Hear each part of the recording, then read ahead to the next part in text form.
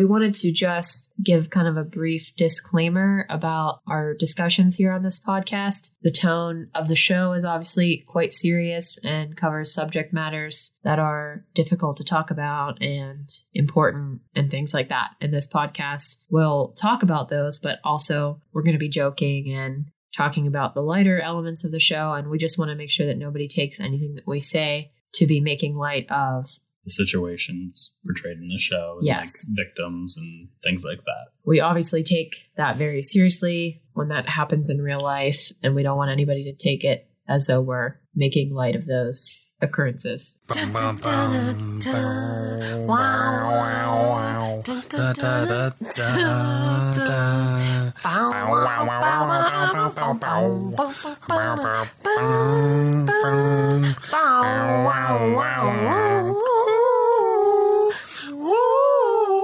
Hi. Hello and welcome back to Vicious Felonies, a Law & Order SVU podcast. Jordan is confused, but I'm Chrissy. I'm Jordan. What's up that look on your face? Why are you saying I'm confused? Because of that look on your face. I'm not confused. Okay.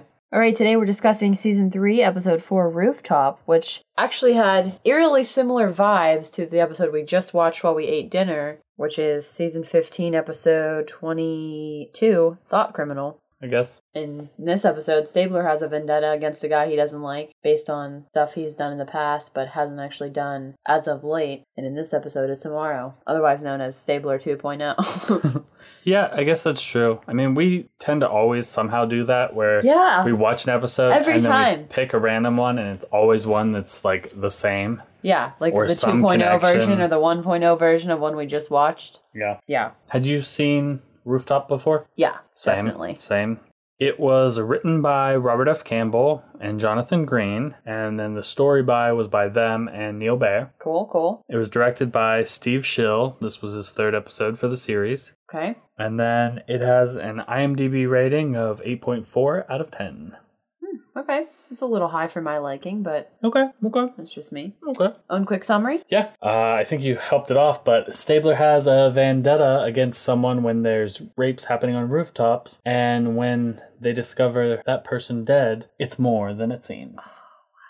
So I definitely did remember most of this episode, and I knew, or I thought I knew, that it wasn't the guy that they thought the whole time, but then I kept being like, wait, is it him? Like, I can't really remember. Yeah, I wasn't sure either. I also thought that it wasn't going to be him. Typically when they're like really strong on that and it's like the first person, right, then it's typically usually isn't. not. So just because it's too easy. Yeah. So we start off, and there's a man and a woman on a rooftop making out. Pretty much as soon as the episode gets started, they hear people approaching them, and the girl's like, who's that? And then Benson and Stabler like say police, and the guy goes, oh, it's the sex police. The fact that he could identify them, if I was that person, I'd be like, right, I don't think I want to be with you. Right. Like why do you know that that's the sex police? Wait, I gotta go. I'm out of here. Yeah. I am glad that all the women in this episode, as soon as they found out more or less that guy's true self, they were like, okay, ew. Yeah. It's not one where he's getting like defended the whole time. Thank God. He's defended like until they're like, yeah, did you know this? And they're like, I'm out. Yeah, pretty much, yeah. But yeah, this the guy says that this cop has something for me. We reveal that this girl's only 14, and then he's like, oh, she's a liar. She told me she graduated high school. Right. Stabler instantly commits a HIPAA violation and reveals that this man is HIV positive, which is super illegal, and he does it many times. That's obviously a tough situation, because... Can we just move on from this? Sure. Okay. The girl reveals that they had not had sex yet, but tonight would have been the first time. Then we get the credits. I did put in credits in all caps in mine because I knew that you would reference the credits. Casual Stabler does not like this guy. His name's Leon. He had like a hen Leon or something. Is that what that type of shirt's called? It's like casual, but it's like almost like a thermal with 3 buttons. Yeah. That's Henley. It was cute. I liked it. So they go over this guy's history with, I don't even know who that other person that they're talking to, but the guy says whenever he was a kid, he had 11 arrests before age 13, which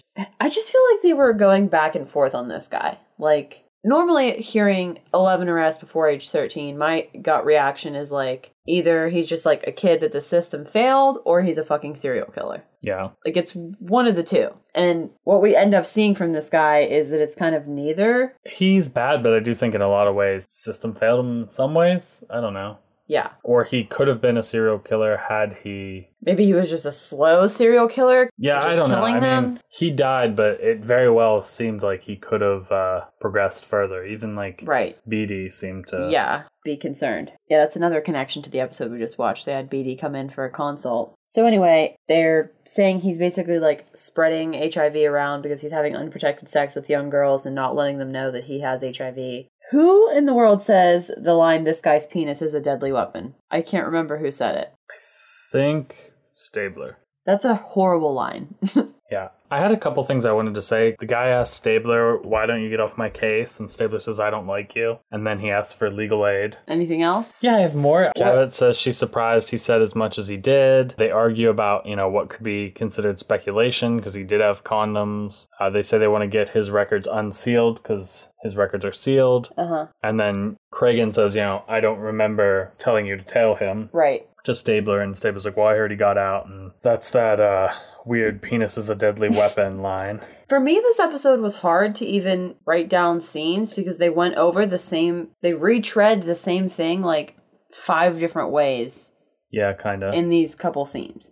Like, they were like, did he have a condom? Then he wasn't going to have unprotected sex. Was she 14? Then he was going to... Like, they just kept going over and over. So I just didn't write down the scenes anymore because it was just the same fucking discussion again and again. Yeah, they kind of do the same setup. Like, it's just rolling back and forth. Yeah, so I was like, okay. They try to do something to make a precedent based on stuff other states have done. Based on a mental hygiene law. That's what they said it was. Gotcha. The squad's arguing about the case, and they're talking about, like, Finn, I think, says, like, did he check the birth certificate? And like, yeah, they have the classic squad debates, the legality of the issue. Ice-T says, like, what am I supposed to do, check a girl's birth certificate? I just love how relaxed Stabler looks in that scene. Like, he has his feet up on his desk. He's just sitting back, just like... Because he knows there's no... Chilling.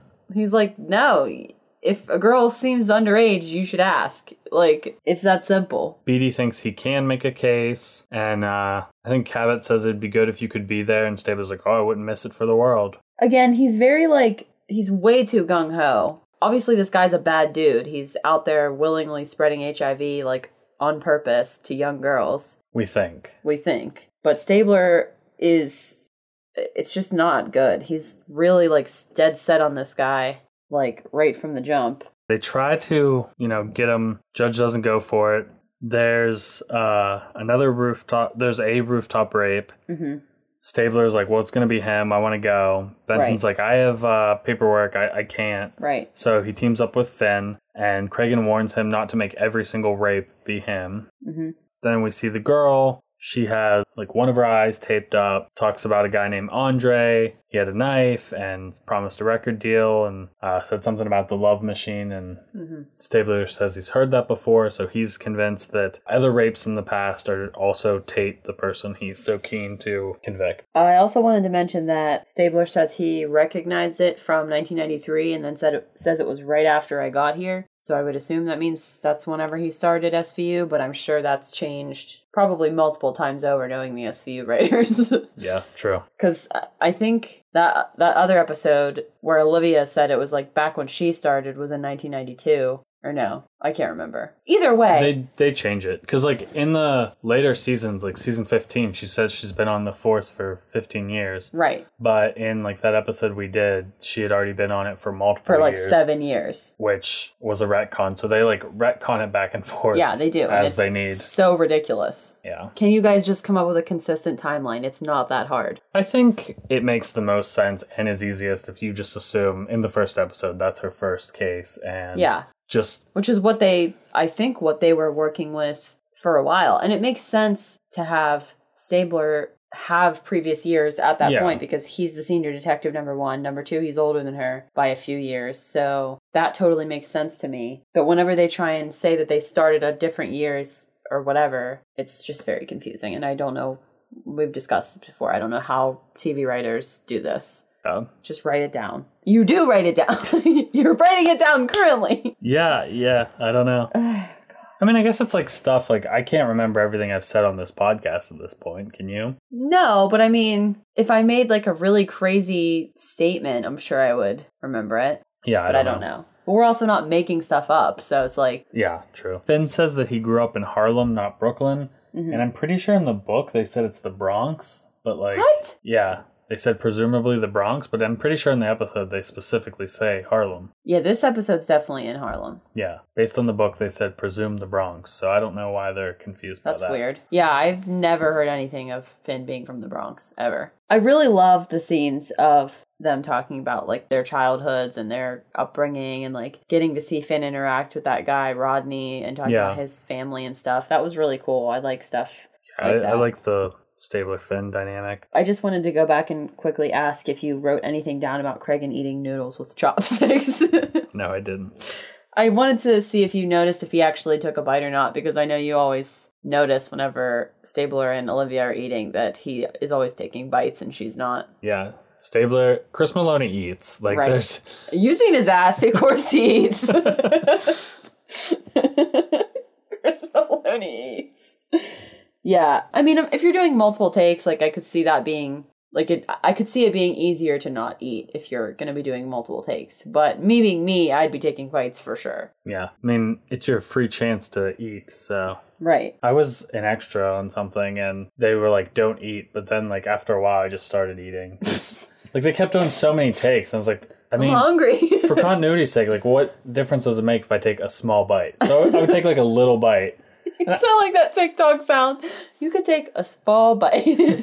But you know what I mean? Like, I was like, okay, I have a chicken leg in front of me. You've done 3 takes. I'm just in the background. Like, I don't even know if I'm on camera, really, or even in focus. You're just off to the side eating your chicken leg. Each take, I would take a small bite and just kept doing it until, you know. I wish I could see footage of just zoomed in on you just being, like, looking around, taking a bite. Like, you know, you're trying to, like, fake eating. And I was like, this probably looks bad. So I was like, I'll put a little chicken in my mouth, make it, you know, authentic. Really legit. Yeah, honestly, like, I completely get that. Like, I mean, you did musicals in school, and, like, you have to sit in the background and be like, like, it'd be easier to just actually talk. Oh, yeah, I think I did just actually talk. I'm sure I think I just had conversations with people, because it's like... You're supposed to be, like, townspeople talking or whatever. Yeah, I can't remember, but I probably didn't have a mic since I'm just singing in the background. So, like, if I talk, who the fuck's gonna know? No one's hearing this. Yeah, exactly. Okay, so they pick up Leon, and with yet another girl... Yet again, they reveal he has HIV. I believe he calls Finn Uncle Tom, which is at least the second or third time recently that we've heard Finn get called Uncle Tom in episodes that we've watched. Is this when they do the lineup? Yeah, it's right before the lineup, and then they do the lineup. Yeah. And neither of them can ID Leon. Yeah, the one girl says it's been a while. She cries. The other girl, you know, only has one eye and says, like, I can't tell. Maybe when I can see better. Yeah.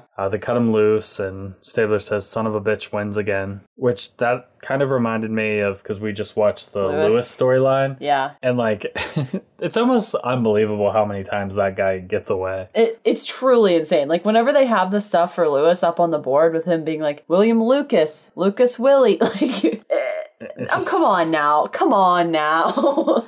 There's no way in hell. So, okay, so then I think we have another victim, Aisha, which is the little girl that Finn knows, her family. Yeah, she was lit on fire and tossed off the roof. Mm-hmm. Warner's there, says dead before she was torched. Yeah, it's Rodney's sister. Mm-hmm. He was friends with the family, but they fell out of touch when he moved to Brooklyn. Mm-hmm. Basically, it seems like, you know, Rodney and the girl are all that's left. Yeah, it was a sad situation. So she just got accepted to a gifted school and that she was going to be somebody. Yeah, I thought the character moments where they talk about the victims in this episode was really good. Like, they all really sold me on their, like, sadness and, like, how tragic, like, these deaths were. Mm-hmm.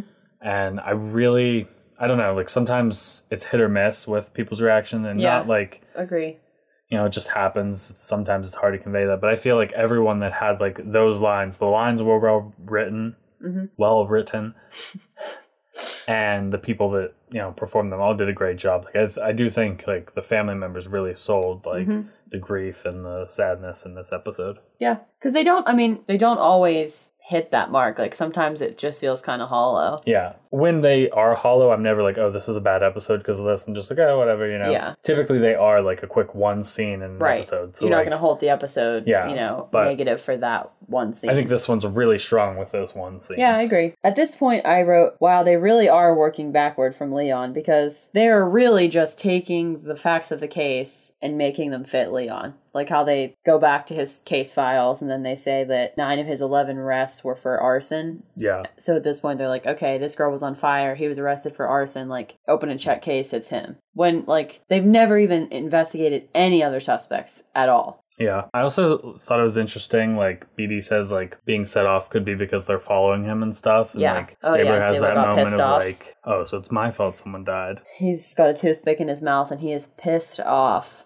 I also thought the scene with the mother and her saying, like, she's not sure why he is the way he is and not sure what happened to him. Like, she tried to be a good mom. I thought that was also good. Yeah. I will say, in a lot of movies and TV, especially when they're painting somebody as, like, a sociopath or, like, a serial killer, this guy isn't creepy enough. And he's also not smooth enough. Normally, if someone's going to be... And then once we see the real guy, you're like, okay. Yeah. But he's not, like... He doesn't give me any vibes that he's a serial killer. Yeah, that is probably a good point. So, and at that point, like, whenever I had that thought, I was like, okay, yeah, this isn't the guy. Like, then I remember that there was another guy. But... They ask the neighbor in the building about him. He's not cooperative. Mm-hmm. They go to the roof of the building, basically just on a whim. Finn says he spent a lot of time on the roof, and that's when Stabler says they should have traded, because I think Finn wanted quiet and Stabler wanted excitement. Mm-hmm. Which is funny, because, like, he still lives in Queens.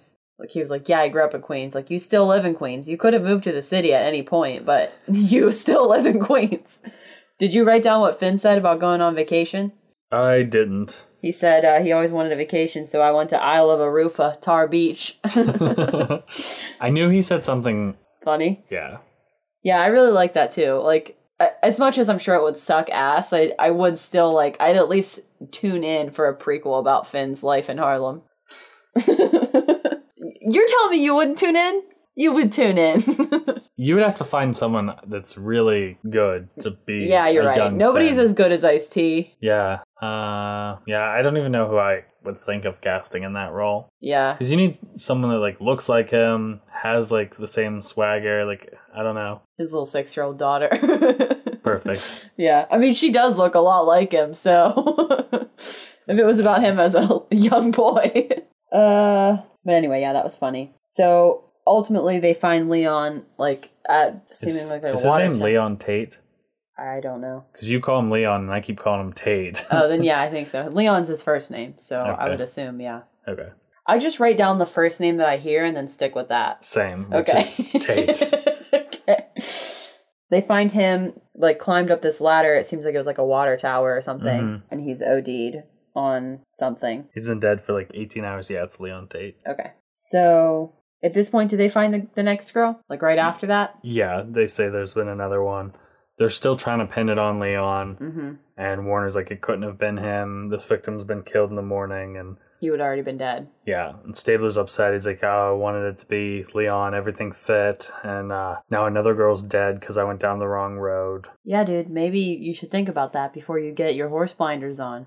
Yeah. This isn't the first time this has happened to him. Like, I get it. This dude wasn't a good guy either, like Leon or whatever, but, you know, you gotta explore other options. So Mrs. Tate is at the station. She's obviously upset. Finn, as Stabler's back, kind of just tells her off, and Stabler thanks him, and then Finn's like, yeah, Tate was scum. Yeah. Just like in this last episode, he's like, you touch a woman or a little kid, you're scum. Period. Yeah. Then BD says that this is probably not a wild-eyed psycho, and it's someone with good social skills, and they clearly switched their pattern up. With the fire, something probably set them over the edge. Are we going to the next girl then? Or was that about her? Rodney. I have Rodney showing up, and he's, like, yelling at Finn. Oh, okay, gotcha. And I think Finn says, you know, we're from the same place, we're from the same family, we're the same color, like, you know, give me a break. Right. And then that's when there's the other victim. And that's Tina, right? Yeah. Okay. Yeah. So, yeah, she's another girl in Harlem. Her mom worked at the post office, like, late at night, and so she didn't know that she wasn't at home. By the time she got home, like, Tina would already been at school. Yeah, because she did some overtime. So yeah, that was obviously awful. She was also very good. I did notice, I just liked the set design of that apartment. It has like a purple wall. I didn't notice. Oh, I thought it was cool. She had sent Tina to the corner store to get milk and bread. So they go to the store, have the guy behind the counter ID, and he's like, yeah, she was here. A guy came in behind her. They were laughing together, must have Known each other. And then the landlord from the roof says that one guy went for the cue ball look. Malik Harris. The cue ball. Yeah. Yeah, because the guy that they had been describing had hair and a beard, and Malik, and then completely clean shaven. Yeah. So they go and knock on Malik's door, and immediately he's a dick, and like his girlfriend or whatever is like, "Who's at the door?" And he says, "Nobody that concerns you." Yeah, he was really rude to her, and I was like, "Oh, not a good look, dude. Not a good look." But he does say, "I did see the girl, but like." I didn't, I'm not the one that killed her or anything. And then he says, now you may dialogue to his girlfriend or... I'm sorry, like, how are you going to let somebody talk to you like that? Don't know. I was just truly dumbstruck by that, like... Not even just talking to you like that, but talking... Like, that's just a dumb phrase. Right. So, like, to be rude and say it in the dumbest way possible, I'd be like, you're a rude idiot. Right. Like, and then all she came over to say was that they've been in bed all day. And she was like, yeah, we've been busy. And was, like, proud about it. Like... If you know what that means... You've been in bed with this asshole who treats you like garbage. Good luck.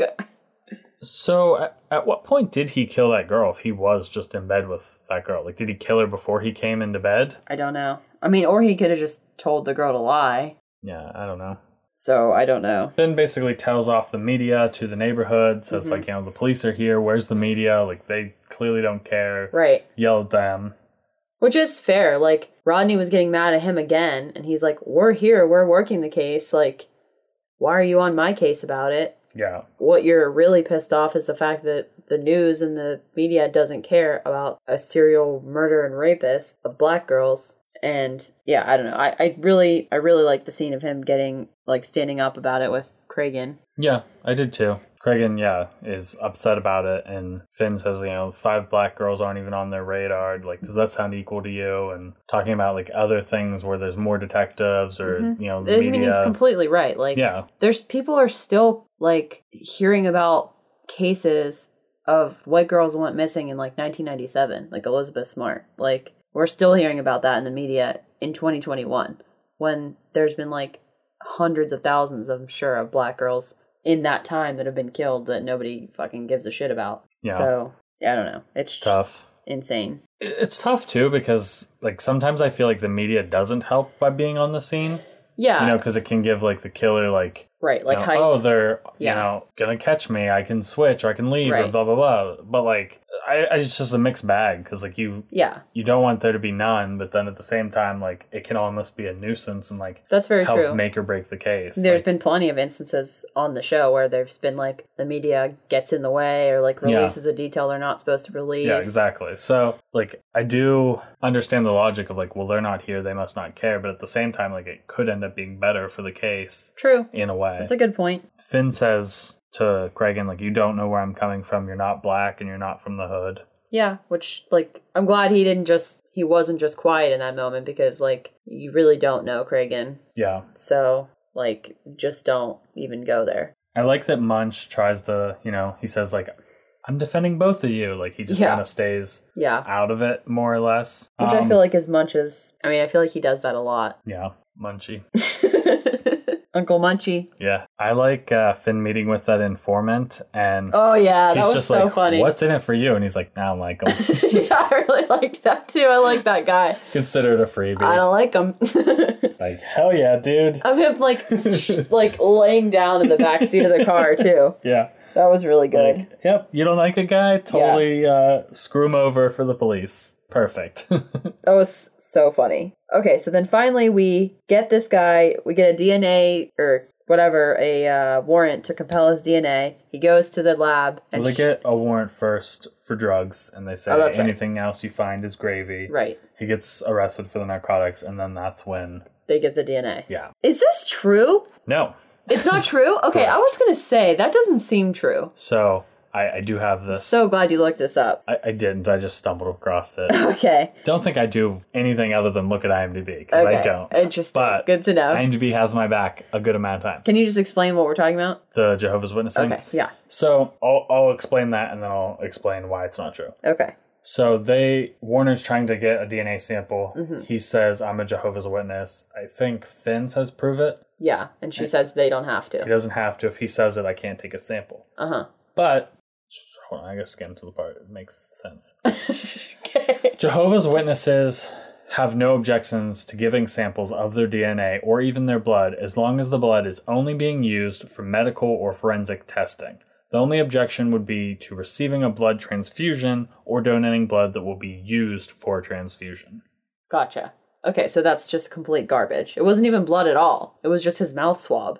Yeah, so yeah. I was going to say, like... I knew they had an everyone aversion in to their blood mother transfusions. would say that. Yeah, true. If that was true. Any single person charged with any crime would say that. Yeah. Like... But yeah, I did know about the blood transfusion aspect. Yeah, so did I. But I was like, is that true about Jehovah's Witnesses? Or not even necessarily about Jehovah's Witnesses, just about the fact that you could use that as an excuse to get out of a DNA thing. Like, yeah. Because that just doesn't make any sense to me. Agreed. So Finn decides to be a little dirty, as he's done in that other episode. He's done a couple dirty things, yeah. And he knocks off his sunglasses, steps on him, is like, don't worry, we'll replace them for you. And they use the sunglasses to match him to the murders and rapes. Which, like, I like where he's coming from with wanting to get it done and, like, wanting to get the DNA. But there's literally so many other ways they could have got it done. Yeah, I agree. Like, they could have given him a piece of gum and wait for him to spit it out. Like, anything. Yeah, I also like that Cabot does try to defend that in court. She's like, well, he demanded them to be replaced. They were discarded. He just left them on the sidewalk, yeah. And the DNA gets out, and the judge says, oh, and when they blame the judge, tell your detectives they're the ones who blew it. Yeah, and then, of course, Stabler's instantly blaming the judge. Yeah.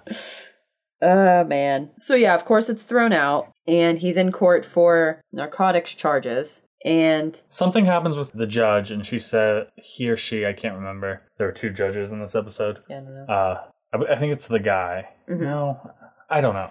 It says, screwed up murder case and want me to do your it's a woman. Dirty work. Yeah. Yeah. Not going to happen. Yeah. And then that's when the brother attacks and he gets bitten. Right. Why would, like... This is my thing. If he knew the Jehovah's Witness line as, like, some kind of technicality, you'd think he would know not to fucking bite some guy that attacks him. You would think. Like, there's just so many other ways they could have gone about getting his DNA. Like, they could have just given him a bunch of water. They could have, like, made it really hot in the interrogation room so he was sweating. Like, I don't know. You get DNA from sweat? I think. I mean, if you can get it from your mouth, don't you think you can get it from sweat? I don't know. Just reminds me of Halloween Town whenever those ghosts go in the sweat box and then they come out skinny.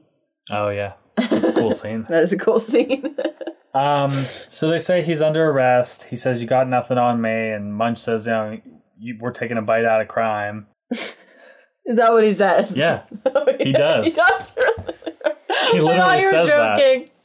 He literally does say we're taking a bite out of crime. Wow. Which I think is Scruff McGruff's catchphrase. And then Cabot asks Finn, did you give him that idea? And he's like, do you really want to know? And she just goes, no. I love that scene. Love that scene. Because he just dead stares. He doesn't do any kind of expression whatsoever. He just says, you really want to know? And just stares into her eyes. And she knows she doesn't want to know because it's a crime if he did tell him to do that. He says that he was set up. It's entrapment. Cabot says, ask your attorney. It's not. I like the attorney going, no. I didn't notice that. That's pretty funny. Oh, really? Yeah. They sent his DNA over to Detroit. He has more against him there. He says he wants a deal, and Finn says, how about right before we execute you, I bring you your last meal? Dick Wolf. That was a good one. This is a really good Finn episode. Yeah, definitely. I feel like he's due for another good one in the new season. Yeah, I would hope. Because this whole season's all about living Stabler, so we need to give him something to do. I have another thing about this episode that's not real that I wanted to read. Yeah. There's no such criminal charge as sodomy in the second degree in New York State. Forcing a person to submit to anal sex or having anal sex with someone who is unable to consent due to either being underage or mentally or physically incapacitated would fall under the criminal charge of criminal sexual act, which has 3 degrees. Gotcha. I'm not going to read the whole paragraph. It's weird that it wouldn't just be constituted as rape. Like, yeah, I don't know. Weird. They're very like, but both overly specific and then overly general when it comes to writing sex crimes. Like in the episode? No, in real life. Oh yeah, I agree. That just seems stupid. Anything else? I don't have anything else. All right, cool. Let's do MVP. There's a pretty obvious one. Finn, yeah.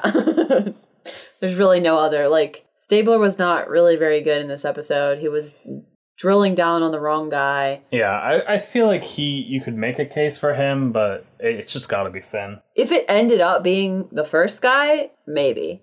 Gotcha. But, like, I don't know. For me, like, he wasn't even looking at any other options. Like, so, yeah, I don't know. Rating? You go ahead. Are you cheating and looking at my answer? Yeah, I am cheating. I did see Keep your eyes on your own paper. I did see your answer, but I do have mine already written out. Okay, which is? I'm giving it a 7.5 out of 10 dun-duns. Okay. I think this is a pretty solid episode, but it's not quite an 8 or higher. Agreed. I definitely like it a decent amount. I don't love it. Like Same. how you said, it kind of, at the beginning part, does that thing of like, this is the person, it's not going to be the person. So right. like, there's just so much time spent on that. Right. And they do the same thing of like, here's him and a girl, and they stop him. Here's him and a girl, so and they many stop him. times. Like, just we get hammer that down. So that, but I do think like a lot of the small scenes are very good. I think like a lot of like the black aspect of the storytelling is good, and Finn relating, and you know, being both, you know, part of the people but also part of the police, and doing that the balancing act of both and trying to satisfy both was really well. I really like Finn in this episode. He has a lot of story, but he's not like, he still has his fun. Right. And he still has like his charisma, episode. Which I like that, because I think Finn is best when he is fun. Yeah, agreed. And even when he does, like, you know, how he kind of like roughs him up with the glasses and things like that. But yeah, I don't know. I just feel like sometimes they don't let him have the fun aspect, and that's what I'm really like. Okay, like I love Finn, but like he's not Finn if he's not, you know, like when he's smooth and fun, like that's my favorite. He's got to have his little like, what's the word I'm looking for? Like, I don't know, ornery, I guess. Like, yeah, I could see that. Yeah, I don't know. I just I like when he is, you know, has the good lines and is very serious too. Yeah. But I think you need the balance of both, and I think this episode was just great about that. Agreed. I did want to say two things related to things you just said. I'm giving it a 7 out of 10 dun-duns. Okay. But I did like that we got to see a serial killer who, or whatever you want to call him. I mean, I guess he's a serial killer because he's killed a bunch of people in New York and Detroit. But not many shows show serial killers that are not white. I mean, there aren't very many serial killers in reality that aren't white, so that's probably why. Yeah. Most serial killers are white men. But because they made that choice of having the killer be black, I'm glad that they stuck with the factual aspect of it, of that, like, most serial killers don't kill outside the race. Yeah. Yeah. Like, I don't know why that's a thing, but factually that's a thing. So I thought it was at least good that they, like, were consistent with that and had this guy, like, in his home turf and not, like, a black guy killing white women. Yeah. Obviously, someone killing, like, anyone is awful, but it would be not factual, number one, and it would have just been bad, number two. Yeah. No, that makes sense. So, but that said, I do wish we would have just seen more of that character. What's his name again? The cue ball guy? Harris? Something Harris? Malik. Yeah, Malik. I wish we would have just seen more of him, because normally on serial killer episodes, they spend a lot of time, like, painting a picture of, like, how creepy this guy is, and they didn't really spend that much time with this guy, so yeah, I would have liked to see more of that. That's fair. Yeah, that's pretty much all I have. Okay, you didn't have more to say about your rating? I mean, you pretty much touched upon it. Like, I'm pretty much only rating it as high as I did because of the character moments and that stuff. Like, the story was good, but it didn't really talk about his motivations for any of the crimes. Yeah. So it was kind of like, the details that, like, are typically interesting, yeah, they didn't really elaborate on, like, why did he set fire to the one. Like, they didn't go into any of that. Or how did he even know the other girls? Did he even know them? Like, yeah, I don't know. We don't know any of that. So I'm docking points for that. That's fair. I don't really have any plugs. I haven't watched too much things that are related to SVU right now. We've pretty much just been watching SVU. Yeah, we've been watching a lot of SVU, which is good. Seeing some storylines I hadn't seen before. SVU is great. I love it. I'm glad Stabler's back. I've been enjoying Stabler. I did want to... Can I just plug that video that I watched yesterday? That was the, like, best of SVU appearances on late night TV shows that I watched on Twitter yesterday. It's very funny. I like Ice appearing on, I don't know, Jimmy Fallon or something, where he brought both of his dogs. And they're both bulldogs. It was very cute. One's the dad and one's the son. That's cool. And he calls one of them, like... Thuglicious or something. Like, nice. It was very funny, but I just love them. So check out the video. Yeah, so that's pretty much everything. You can email us at viciousfunnies@gmail.com. We still have stickers, so if you give us a rating on Apple Podcasts, yes, please rate us. Send you the stickers. If you just want to rate us because you like listening to us, you can also do that. But we have stickers, so I mean, why not take advantage of that? Free stickers. You can follow the show at Vicious Funnies on Twitter and Instagram. We're definitely going to have some more guests coming down the pipeline. And you can follow me on Twitter and Instagram at Mossy_Castle. And you can follow me on Twitter at Chrissy Marie H and on Instagram at Chrissy Holzer. All right. Well, this episode is done.